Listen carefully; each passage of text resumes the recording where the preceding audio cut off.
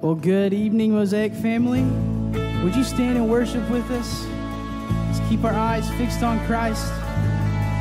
Would you bring your attention to Him? Let's celebrate Him tonight.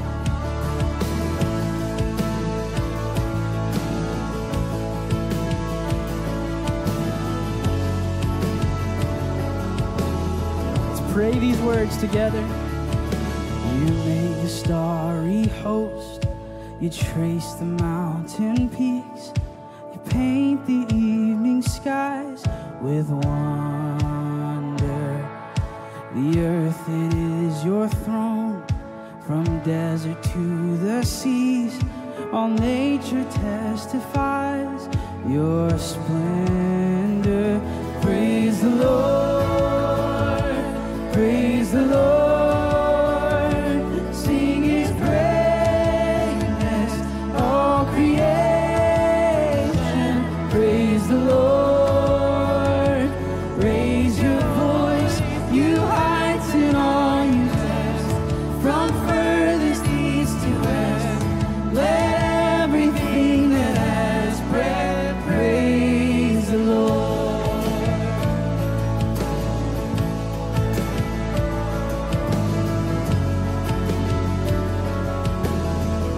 Found us in love, reached to the dust.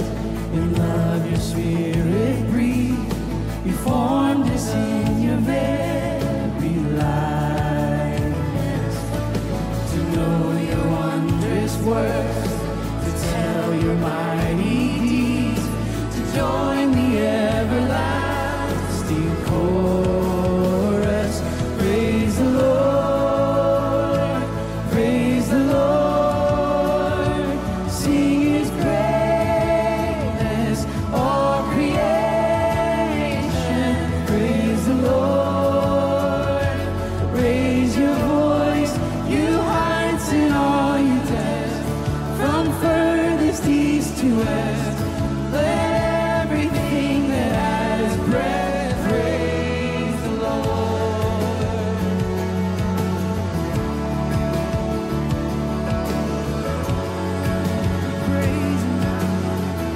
Let's sing this together, come on. Let symphonies resound, let drums and choirs sing out. Will heaven hear the sound of worship? Let every nation bring its song to the King. The roar of harmonies eternal. Praise the Lord.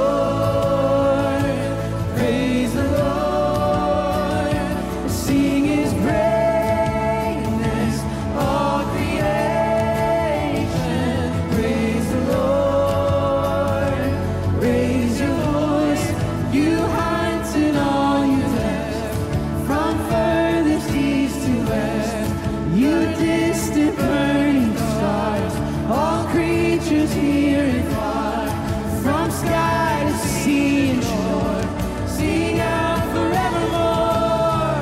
Let everything that has breath praise the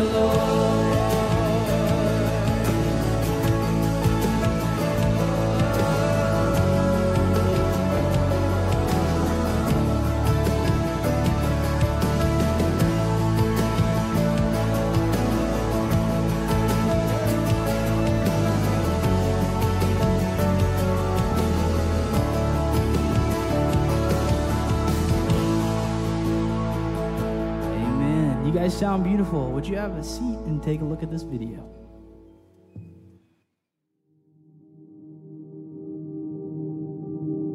We're just there to support each other in life through whatever comes. We just love on each other.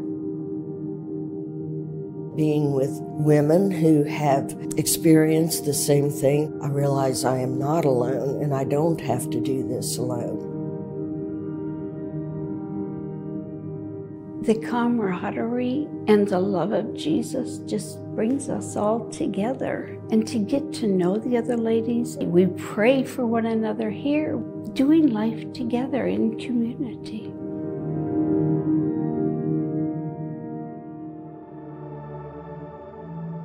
My mother had passed away quite unexpectedly, just dealing with the loss of my son's physical abilities. I was his caregiver, and I was having knee trouble and about to have surgery, and I met two ladies who invited me to Sage. These ladies don't just say that they will pray for you, they just stop and pray. When my son became ill and was in the hospital, they were messaging me constantly and wanting to bring food and coming to see us. And when he passed away, I know that they were praying. God puts the people here to be his hands and feet, and we just have to open up and accept it.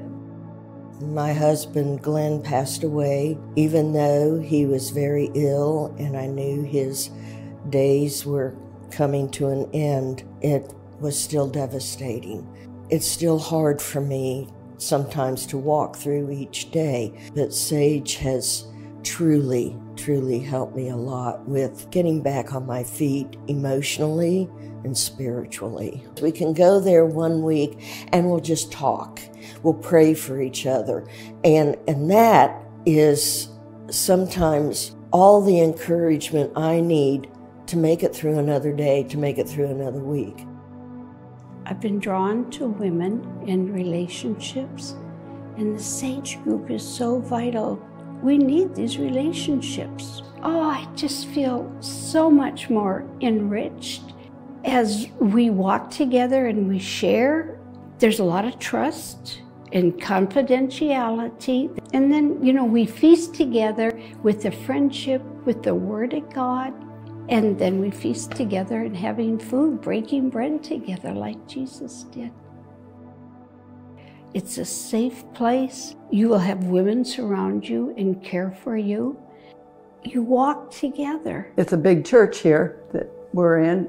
So having this time to share and getting acquainted and then praying with each other. It's just nice to walk in to the church on Saturday evening, and there's a whole group of ladies sitting there that you already know. We're meant to be in communion with others, and I see that with these ladies.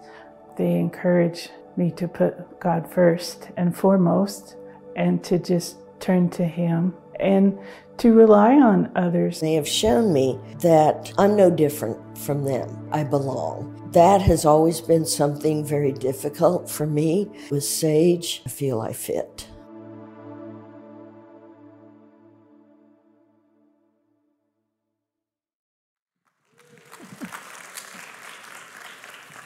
Hey, everybody.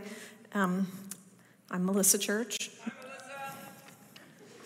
I'm here, and I am reading so that I don't make a fool of myself and say something stupid. So I'm here to cover for those who are usually here because they're all out supporting our kids at fall retreat. So be sure to remember them all in prayer. As you just saw in the video, the Women's Sage groups support women of a certain age. If you would like to share your life with other women of the same-ish age in discussion and encouragement and over prayer and the word, you can find information you need at mosaic.org/women. The information is also up there. There's no registration required, and there's no child care provided. No one? Really? No one? Okay, for all the women of Mosaic, tomorrow we will be celebrating the end of summer and looking forward to fall with an old-fashioned ice cream Sunday fellowship. Tomorrow from 4 to 6 at the lodge. Bring your favorite topping to share and come and taste everybody else's. Carrie Tucker will give us a rundown of what's happening this fall. Laura Self is going to lead us in worship. And we'll hear from a local nonprofit women's ministry that the women will partner with this season. So hope you'll be there. There's no registration required. Lastly, this is the final week of our Grow Together series. And next week, we start studying the book of Philippians together. So that series will take us through Advent. Books are available in the foyer tonight for $10. So if you didn't see that when you came in, make a pit stop at the table for those while they last on your way out of a service. And now, if y'all would stand and join Kyle in our offering prayer. Thanks, Melissa. We appreciate you.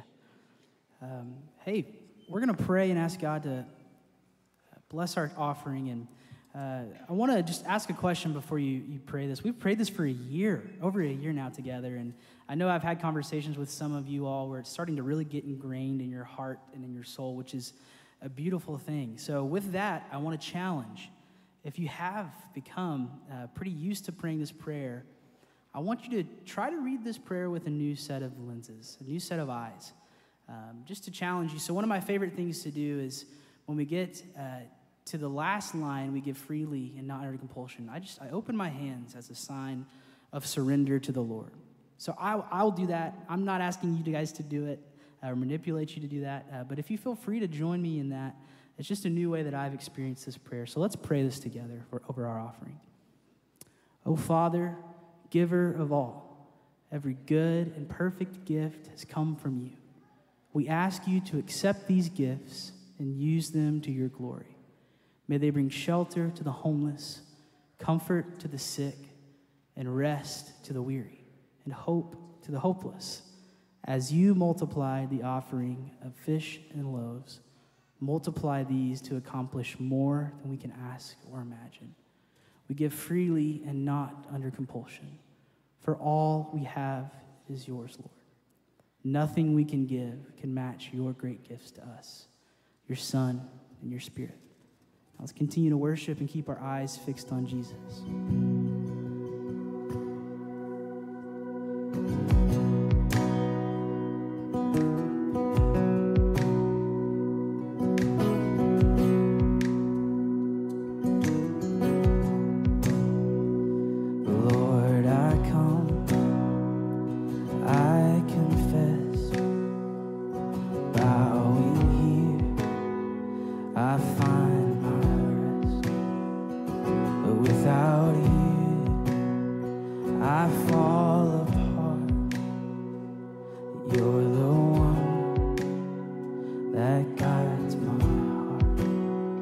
This with me. As the church we sing, Lord, I need you. Oh, I need you. Every hour I need you. My one defense, my righteousness. Oh God, how I need you.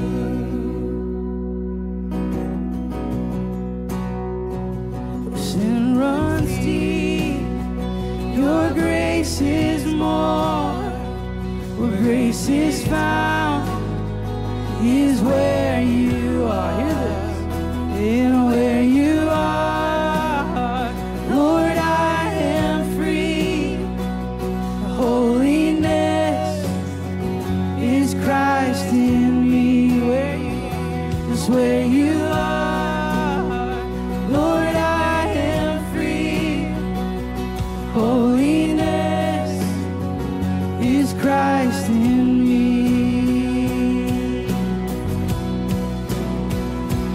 Lord, I need you. Oh, I need you.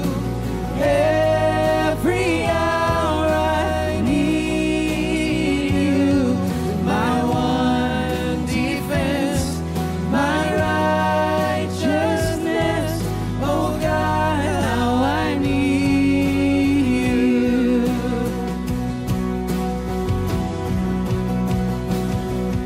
So teach my song to rise to you. When temptation comes my way, when I cannot stand, I'll fall on you. 'Cause Jesus, you're my hope and stay. When I cannot stand, I'll fall on you. Sing this together. 'Cause Jesus, you're my hope and stay. Lord, I need you. Oh, I need you.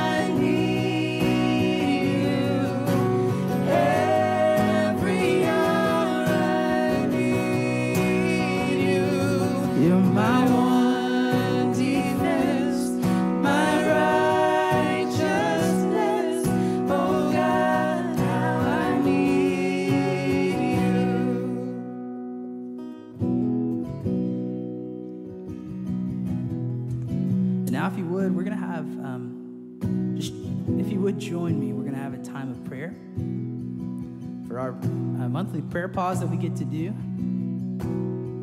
If you would, just sit and be with Jesus and process this first. What do you need to release to the Lord tonight? Would you ask the Holy Spirit to speak to you?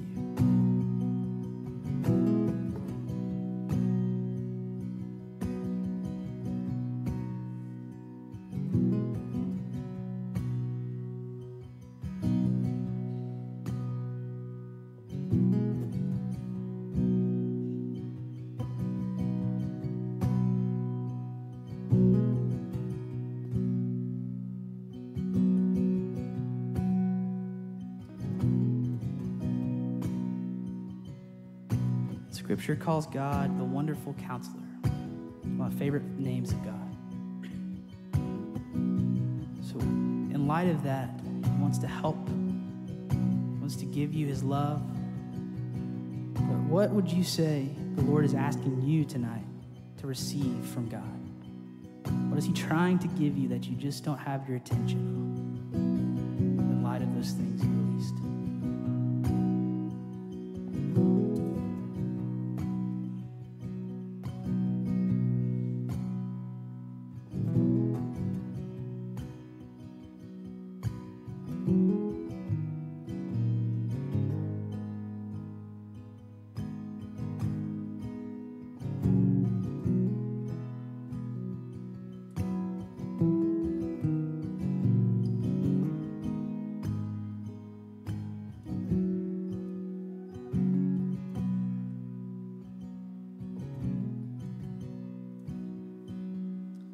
Would you stand with us as we continue to worship?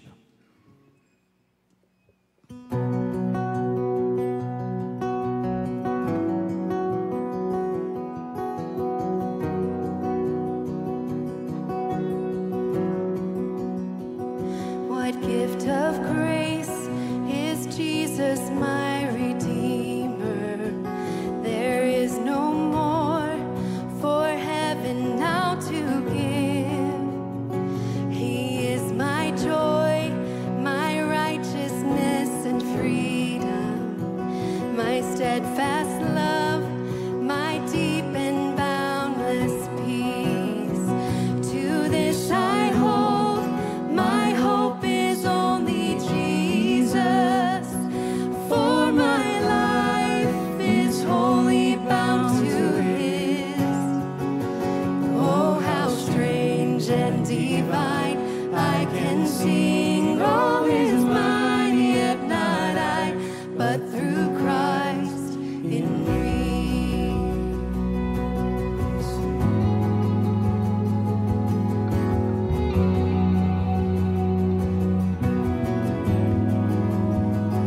The night is dark, but I am not forsaken, for by my side, my Savior, he will stay.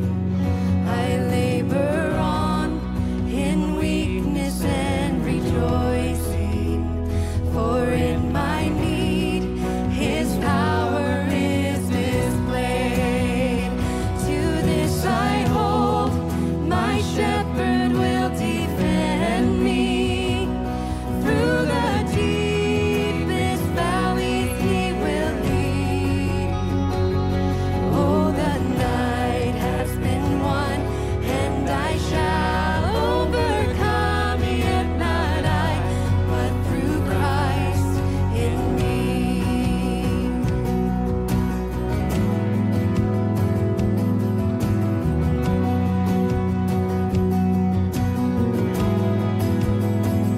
No fate I dread, I know I am forgiven.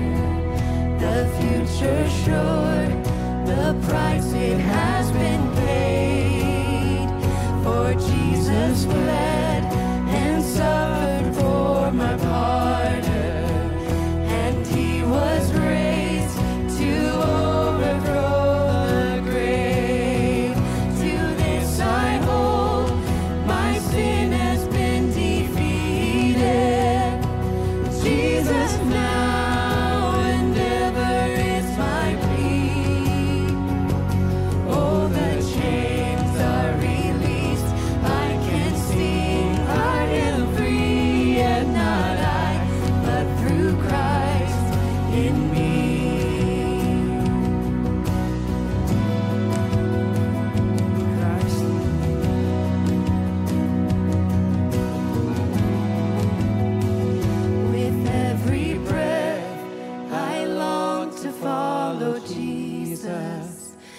for he has said that he will bring me home. And day by day, I know he will renew me until I stand with joy before the throne. To this I hold, my hope is only Jesus. All the glory evermore to him. When the race is complete, still my lips shall repeat, yet not I, but through Christ in me. To this I hold, my hope is only Jesus. All my glory evermore to him. When the race is complete, still my lips shall repeat, yet not I, but through Christ in me. When the race is complete, still my lips shall repeat, yet not I, but through Christ in me. Yet not I, but through Christ in me. Yet not I, but through Christ in me. Amen. Would you remain standing as we prepare our hearts for the reading of God's word tonight?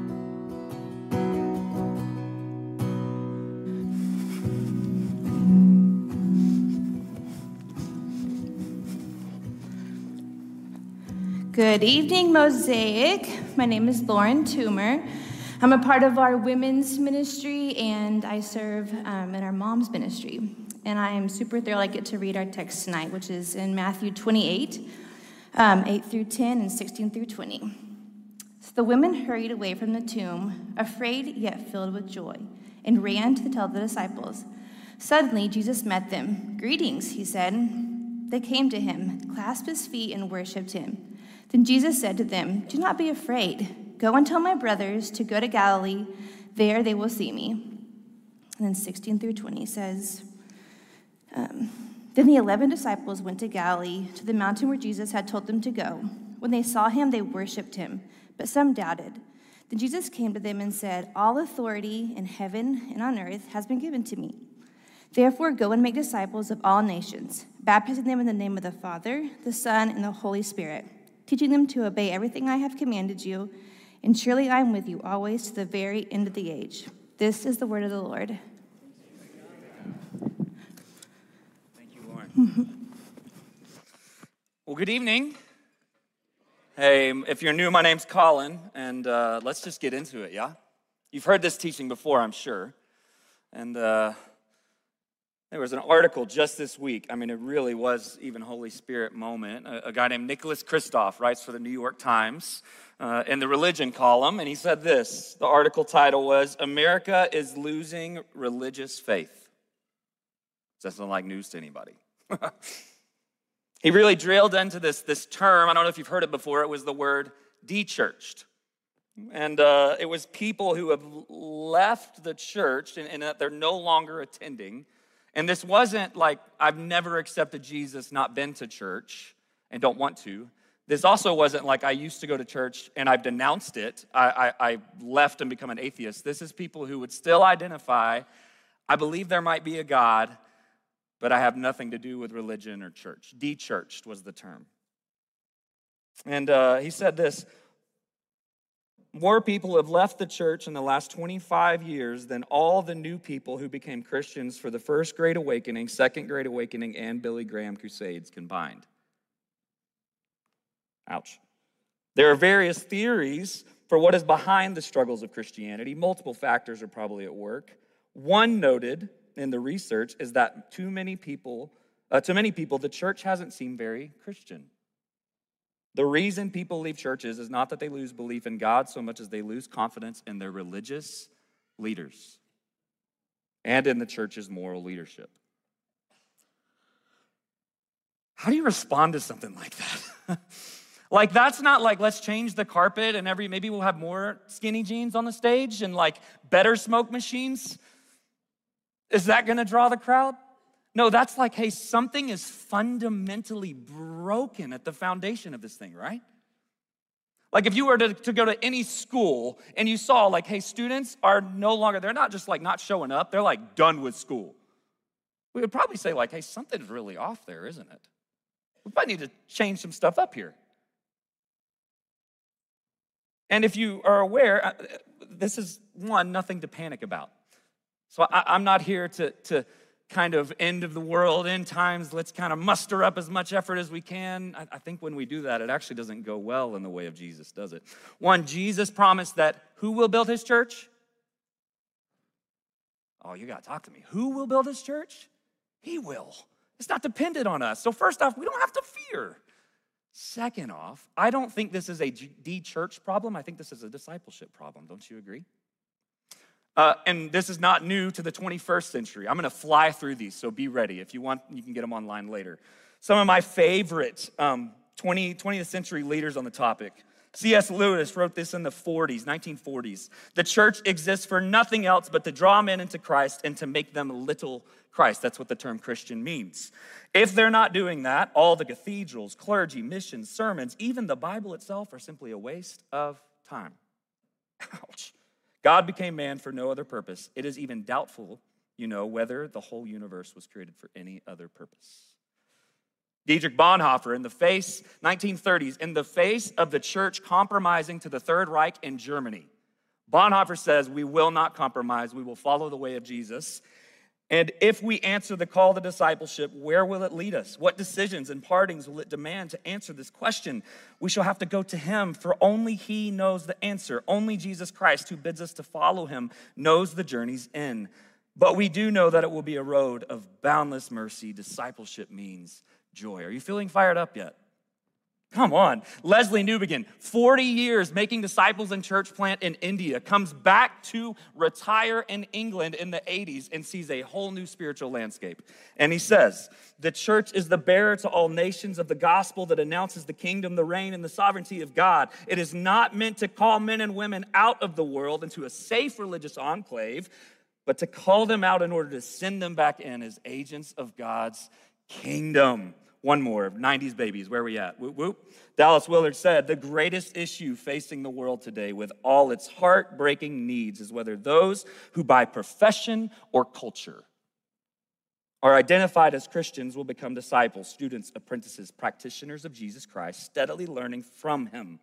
Jesus poured his life into a few disciples and taught them to make other disciples. So the primary issue facing the church today, we can agree, right?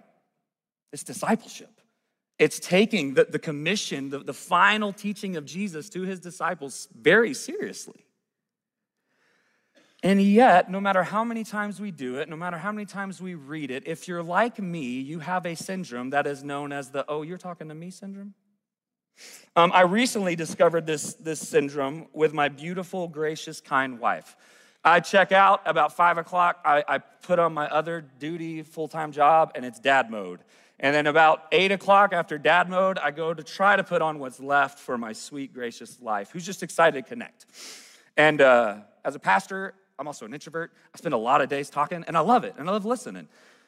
But there's a point where I can reach that max. You know what I'm talking about? And so my wife, guys, I kid you not, this was about 3 weeks ago. We're sitting in our study, eye contact happening, and she is talking and sharing the most intimate, beautiful details of her life. Things she's struggling with, hardship with the boys, things she needs from me. And she goes, so what do you think? And I uttered the words, oh, you talking to me? I don't know why. I thought maybe she's on the phone. Like maybe it was, but no, she was like trying to process. And guys, she was very, very gracious. But if you're a husband, you know that look in your wife's eyes when it's like, oh, I shouldn't have said that one. Because I just missed out on some intimacy with my wife and connecting with her. And I think I actually messed up. She was seeking some clarity, and now things feel really unclear, and we're about to have a hard next 2 hours, and I was trying to get to bed by 8:30.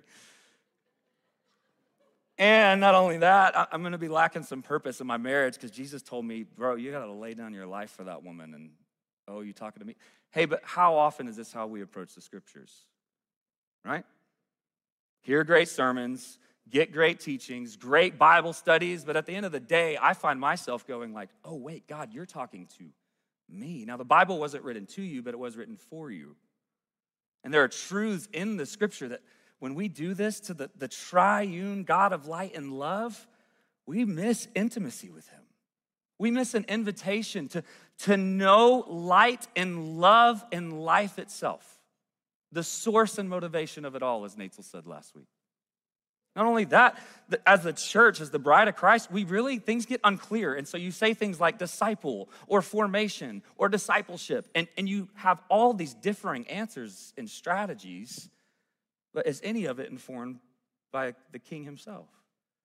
And then we miss out on the purpose. Maybe the purpose of the church is build really great buildings, gather lots of people, and just be an attender. So give some money, fill the seats, we'll see you next week. The Christian life becomes about attendance. Is that what Jesus had for his kingdom? Or maybe the Christian life is actually about authority. Not attending, but coming up under the authority of the King, surrendering, and then whatever he calls me to do, I'm in. Oh, are you talking to me syndrome really makes our faith not only lacking intimacy, not only unclear, but just really hard to find meaning and purpose in this life. So what I want to do tonight is let's go to the Master himself. Let's go to our teacher, our friend, our King, and our Savior, Jesus. And what I don't want you to do is put that, oh, he's talking to someone else syndrome on.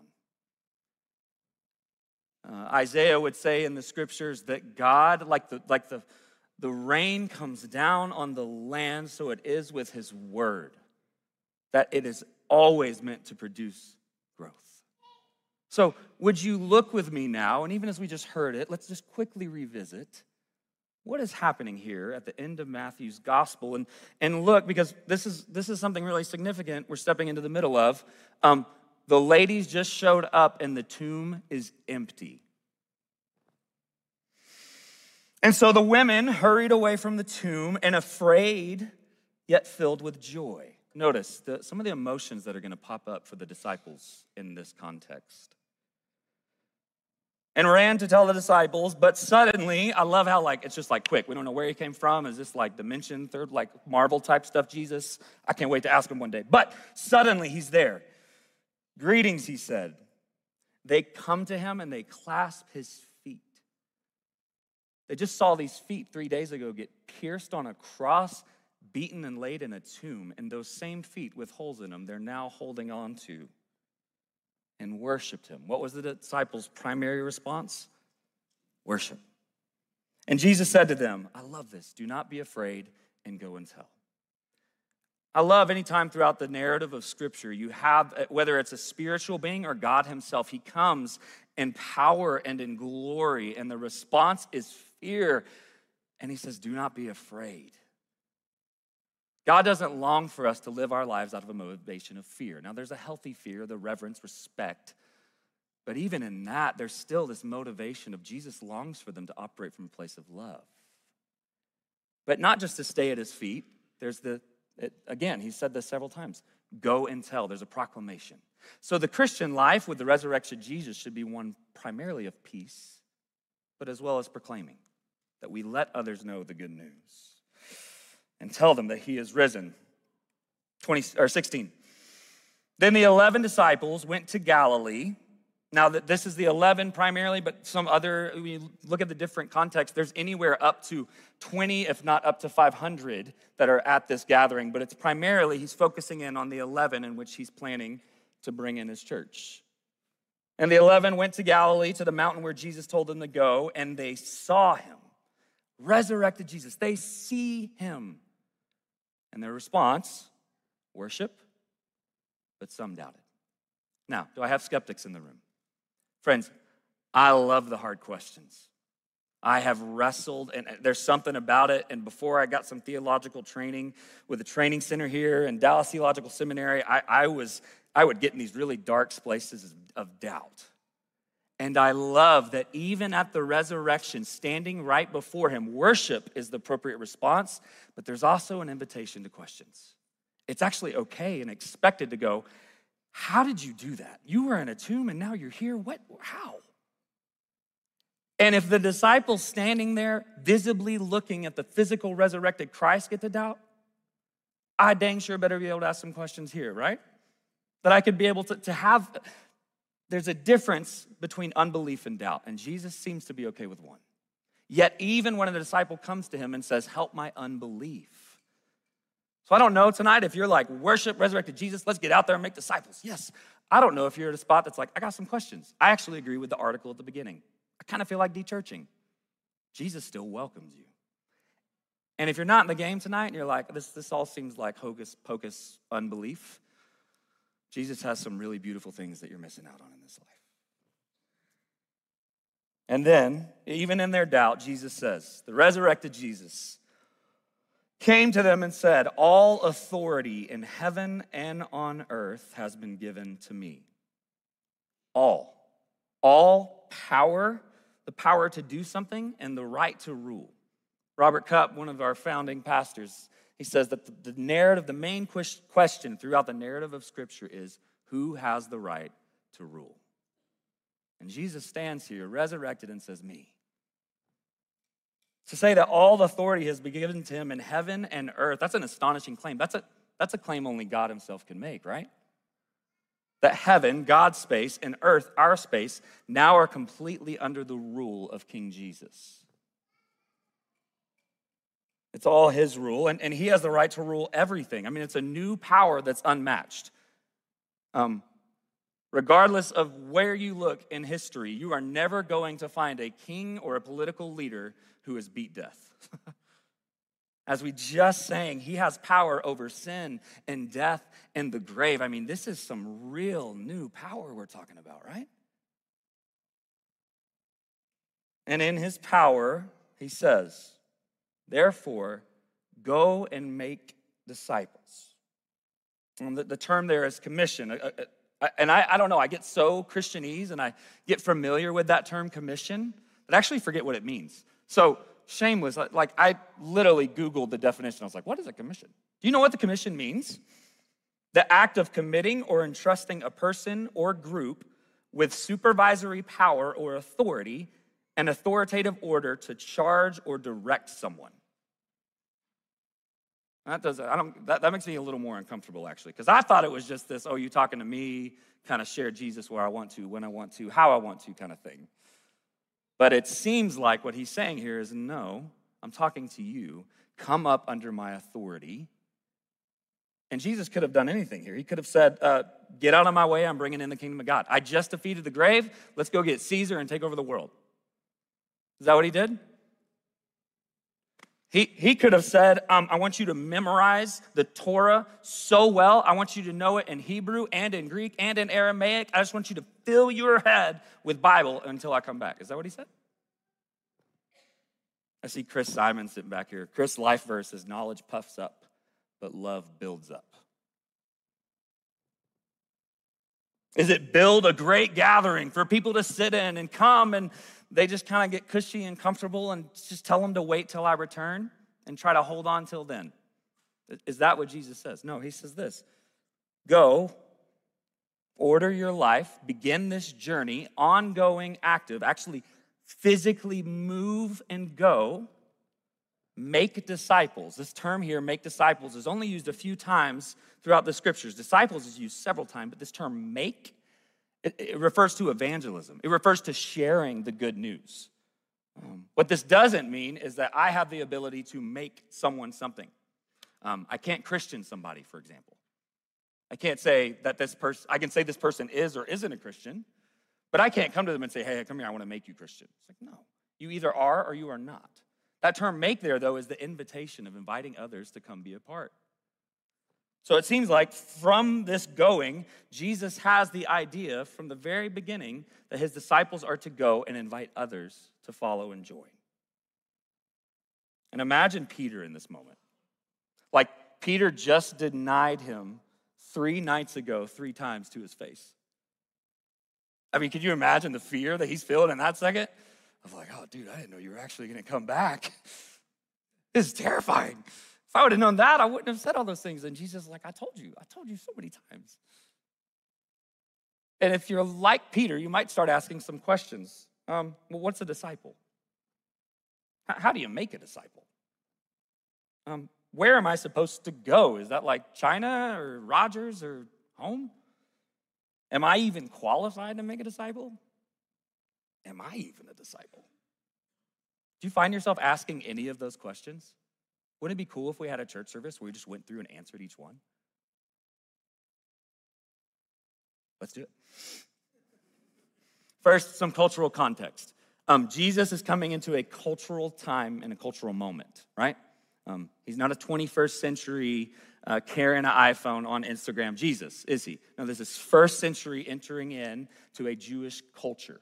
And in Jewish context, in Jewish culture, you would have a rabbi, a teacher, a spiritual leader, and this was the education system within the Jewish community. You had 3 different movements you would go through. Now, the first one was open to boys and ladies. Come on, ladies, we made it to the first round. Bet Sephar, which is the house of the book. Now, at the house of the book, this was going to be memorizing the Torah, the first 5 books of the Bible, Genesis, Exodus, Leviticus, Numbers, Deuteronomy, and being able to quote it, to recite it from memory. And then from there, most of it was like, go back to your family trade. Go be a carpenter, go be a fisherman, go sell the silk. Go, whatever your family's doing, farming, shepherding, get out of here. You know Torah. Some of those boys, though, that were doing pretty good at reciting some of those harder parts of Leviticus, well, they'd get invited into the next part, which is the Bet Talmud, the house of learning. And this is where they would memorize the rest of the Old Testament. So they would have the first 5 books, and then they'd get into the prophets, and they would get into the writings, and they're studying it. It's also where they would teach them to do what rabbis are well known for, which is the art of asking questions. So if you know in the scriptures, when Jesus is engaging these rabbis and they're going back and forth with asking questions, that's actually a training. That's a tool that they teach in a way that they want to learn together through questions. And then, the finest of the finest. I mean, you were lucky if you made it all the way through that part. You would get to what is known as the Bet Midrash. And this is where you would have a disciple, where a rabbi would take on 1, 2, or a few to really just dive straight into their interpretation of Torah, what they saw as the meaning of life, their view of God, and all these things. And then you would literally give your life from ages 15 to 30 to following that rabbi in order to become like him and carry on his teaching. In the Bet Midrash, this was no easy thing. They would actually, if there's one example where one rabbi had a limp and all of his disciples were required, his Talmid is what it's called, his apprentices walked around with a limp because they wanted to be that much like him. And here comes Jesus. Now, not just a rabbi, right? If you think he's just a good teacher, you are missing out and you have not read the scriptures. Because Jesus is not just some rabbi, just some teacher off the streets. No, this is Son of God, God incarnate with us. And this is the King of Kings, Lord of Lords. He comes and he walks through the streets. And does he go for the finest of finest Jewish boys? We just talked about Peter, fisherman with anger issues, yeah? Not exactly who you want in your ministry staff. Who else does Jesus come and have following him? Well, the poor. Not the upper class that can afford to get all the way through to becoming a rabbi. He goes to the poor, the sick and the lame, outcasts of society. Not only that, ladies, he's bringing in women at that Bet Midrash. He starts at the posture, whether they know Torah or not, and invites them in. Mary, Martha, at one point, a prostitute coming in and washing his feet with her tears is invited to become a disciple, an apprentice, a learner. And as you look throughout the Gospels, you begin to see there's 3 goals Jesus has for every single one of his Talmid, his disciples. One is to be with him. He'll say, come, follow me, to tax collectors, prostitutes, fishermen, the whole bunch. He says, come and follow me. Be with me. And from there, he moves on to, if you love me, then obey my commands. Take on my teaching, my way of life, and become like me. And lastly, it's always with this go and tell. He sends them out. Go and tell, go and tell, go and tell, to invite others into this new life that I'm bringing in called the kingdom of God. I love the way Louis Tevberg says this, walking in the dust of your rabbi, great illustration of just staying close to your rabbi, your teacher. Jesus lived in a deeply religious culture that highly valued biblical understanding. Are we living in that culture now?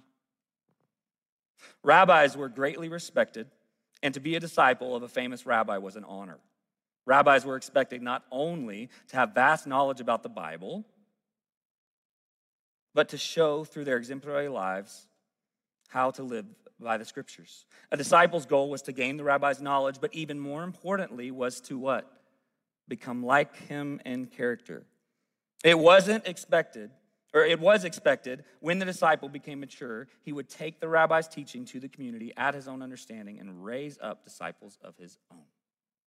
So, a disciple, an apprentice, a learner, someone who gets close to the rabbi, becomes like the rabbi, and then carries it on. You following me? Okay, so how do you make a disciple?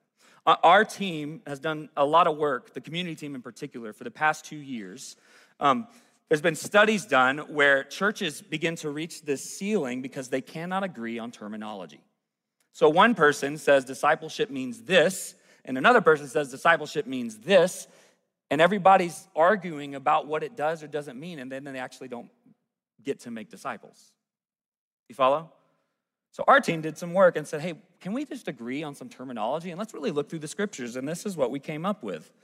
Your staff here at Mosaic, from admin all the way up to Nick, we worked through what is a disciple? And as we looked through it, it really is, it's a person. It's not just a program. It's not a ministry. It's not something some people do, some people don't do. It is a human being, a person with a story who follows Jesus, that is, takes on his way of life, learns his teachings, actually lives this life with God to become like him and partner in his mission, that is to make all things new to the nations. It's a disciple. So yes or no, is that you? And then you get to this thing of, okay, well, what is discipleship? That's a fun word. Again, it's not just a program, it's not just a book, it's not just getting them through the scriptures, which is great. It is a process of following Jesus to become more like him and to partner in his mission. So who's a disciple maker? Well, by Jesus' definition, it's a disciple who goes along to intentionally help others join. And I love that term that the team came with, it's helps.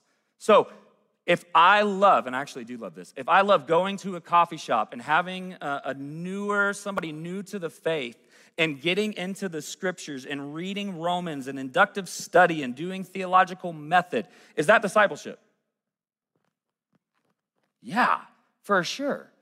Is that all that discipleship's limited to? No.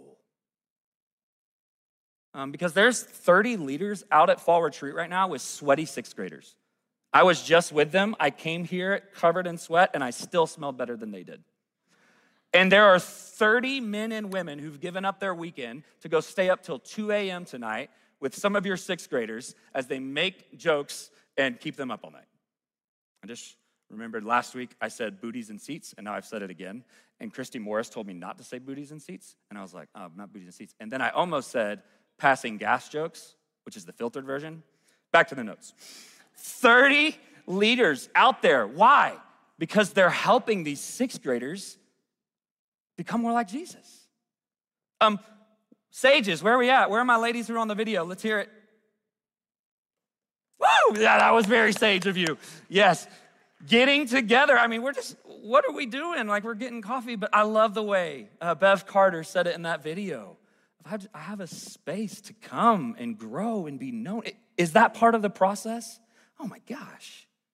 What about if I love just to go out there and like find the person that doesn't know Jesus, like Brad Godwin over here, and I just want to love the socks off them until they finally ask me, what is going on? Why? And you go, boom, Jesus.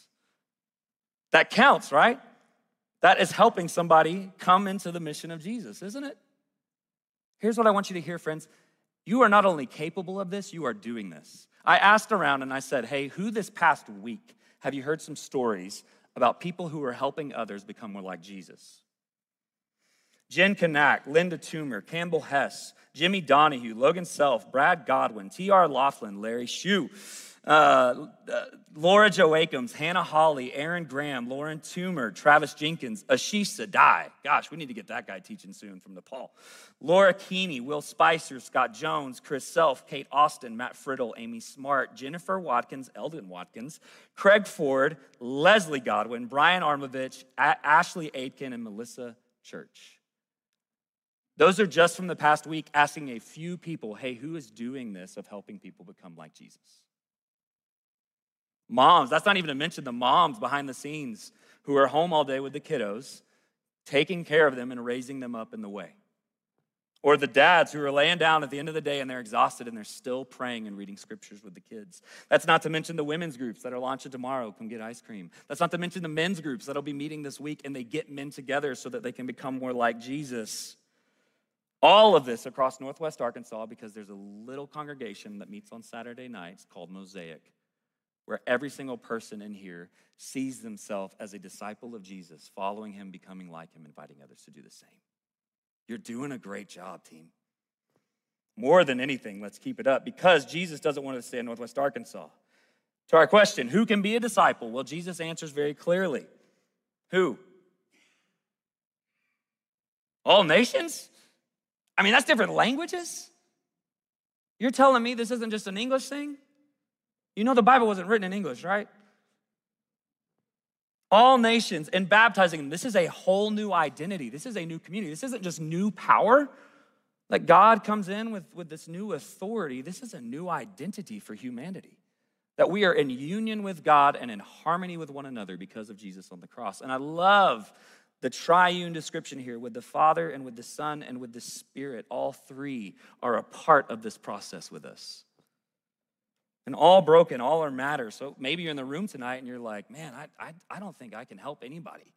Well, what if you started that journey of actually becoming more like Jesus, and then that actually becomes the way that you help others? It actually uses your brokenness and your weakness so that others can grow to be more like him. The Apostle Paul would say, I boast in my weaknesses. So surely we can do the same. Next question. If not only who, well, where do I do this? Or I'm sorry, what do I do? As a disciple, what do I do? Well, Jesus says teaching and obey. Very clearly there, right? Don't know who are you talking to me here. Jesus has a lot of relevant things he talks about for our culture, doesn't he? I mean, this past week, I had a dude who was telling me, I feel anxious, I feel insecure, and I feel like my life, like I'm just like, God's not going to take care of me. Hey, Matthew chapter 6, Jesus has a great teaching on anxiety. Let's go look at it together, then practice it. Sexuality, happiness, loneliness, money, careers, singleness, marriage, walking through difficulties and hardship, a love and forgiveness for enemy. That's not on Fox News right now, is it? But Jesus isn't looking for people just to come and listen and applaud to his teaching. He wants them to take it on as a way of life and invite others to do the same.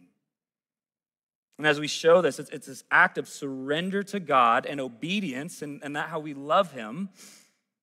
What happens if I screw it up? I mean, you have to imagine the disciples being there and they're like, you want me to teach to all nations everything you said?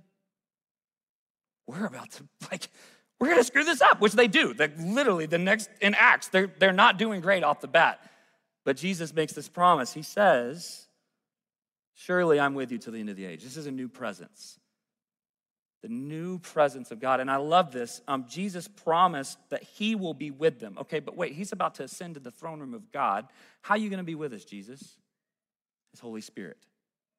It's not some energy.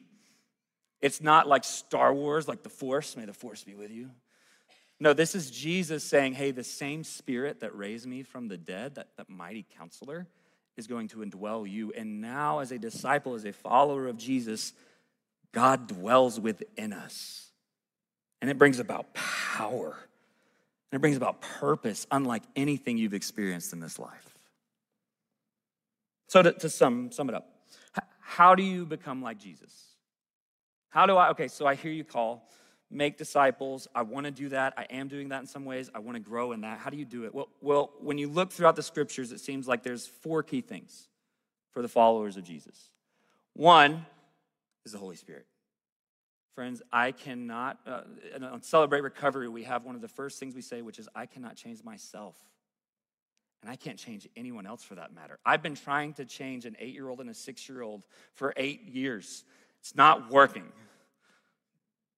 Because I don't have the power to change anyone, much less myself. It's going to take a higher power. And God gives us that power, the Holy Spirit, to walk with us in that process. But also, in Philippians, you'll see here in a little while, there's this crazy phrase Paul uses where he says, working out your salvation. God has gifted you the salvation, now you work it out. Which clearly means God has gifted us salvation, and I get to do something with it, which is the spiritual rhythms. It's the practices, confession, prayer, scripture reading, all these things that Jesus did. We do those things so that it helps us connect and walk with the Holy Spirit in this life. But also, it's not just us alone with the Holy Spirit in a prayer closet. We need community.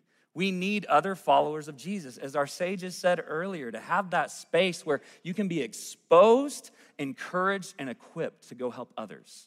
And I would much rather, for people who don't know Jesus, I'd rather them end up at your kitchen table to get to know you and be loved by you before they come to a church service. I love people coming to church services.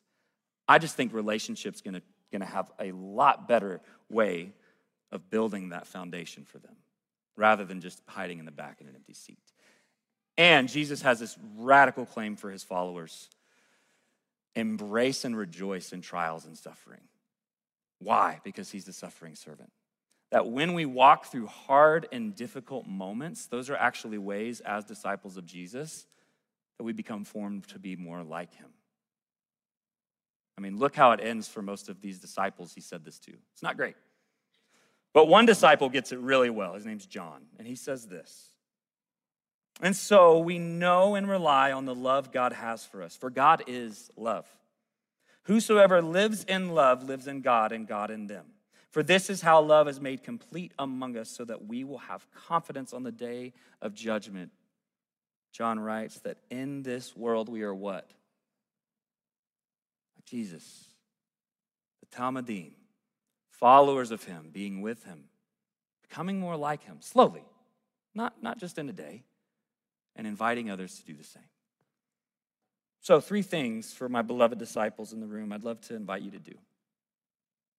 And I don't know which one of these stands out most to you, but I do ask that you would take a moment with the Holy Spirit to see where he's leading you and inviting you into in this process. First, be a disciple. That's not something you ever stop doing as a follower of Jesus, by the way. Schedule in that time to love and learn from him.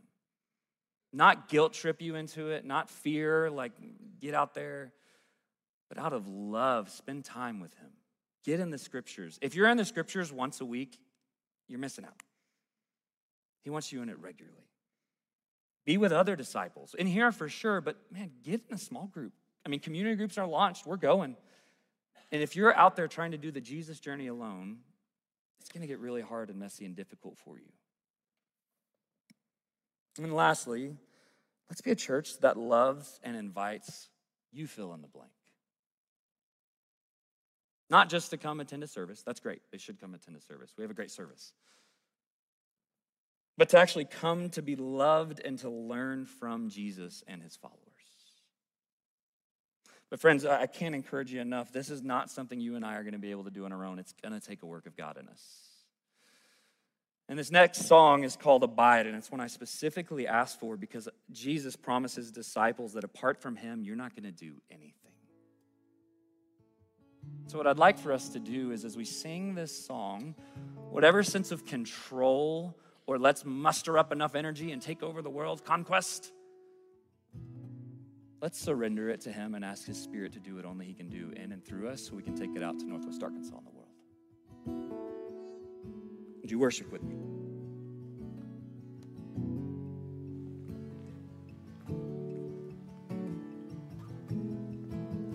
For my waking breath, for my daily bread, I depend on you. I depend on you. For the sun to rise, for my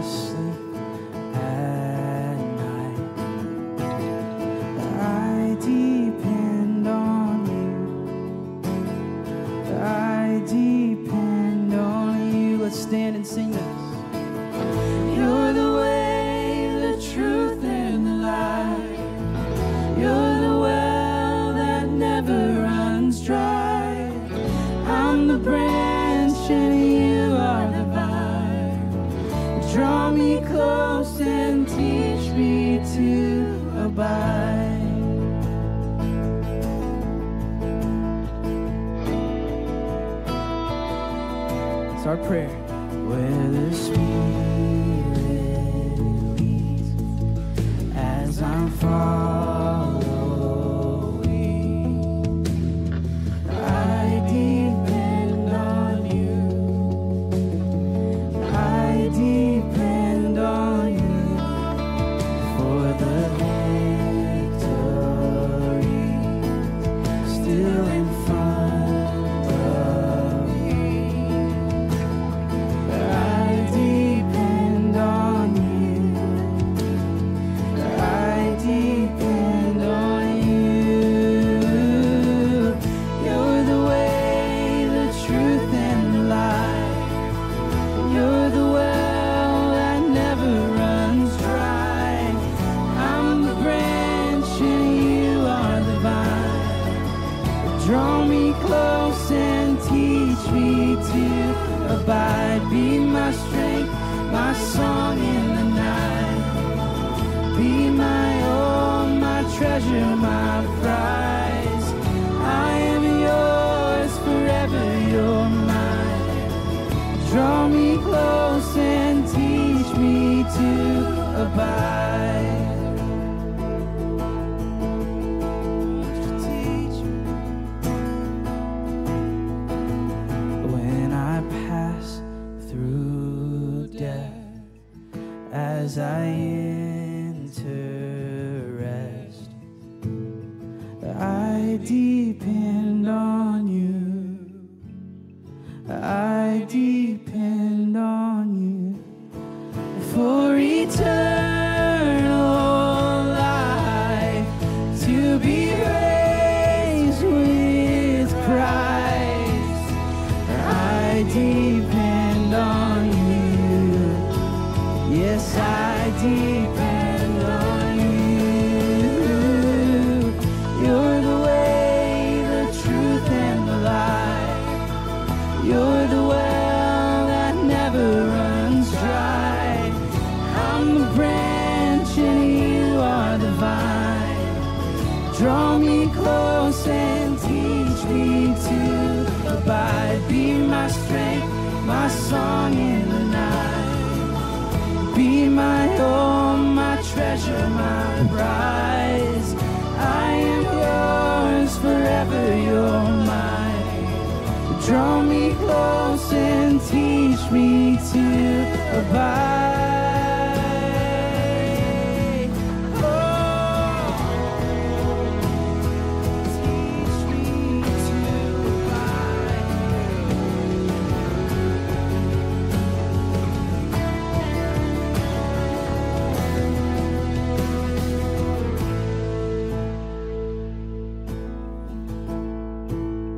As we strive to love God and love others more for the sake of His gospel, would you just pray this prayer with me?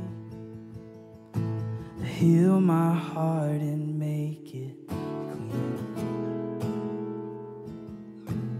Open up my eyes to the things unseen.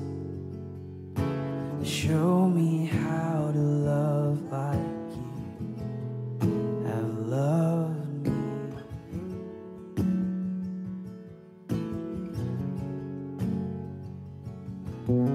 Break my heart for what breaks yours.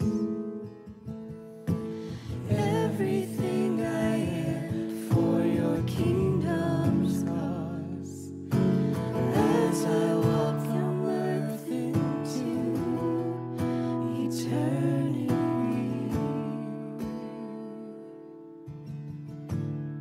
God, we love you. Lord, we pray that we keep in step with your Spirit. Lord, that as we love, as we learn to look what love is like from you, Lord, would it just leak out of us onto others? For the love of God is good and it's safe. It's the best place that we can know. Lord, we thank you for tonight and what a gift it is. We pray all these things in your name. Awesome, church. Hey, one quick thing to remind you, we're in a season of launching our group. So here's our last look at the Serve Together slide. We've got a few things that we're still trying to fill. So if you see something on this slide that you feel like you could take part in serving our church and doing this, come meet with some of our staff in the lobby or reach out on our website. We'd love to get you connected and be a deeper part of this church. That being said, let's go in peace to love and serve the Lord. And the people said, thanks be to God. See you next week, church.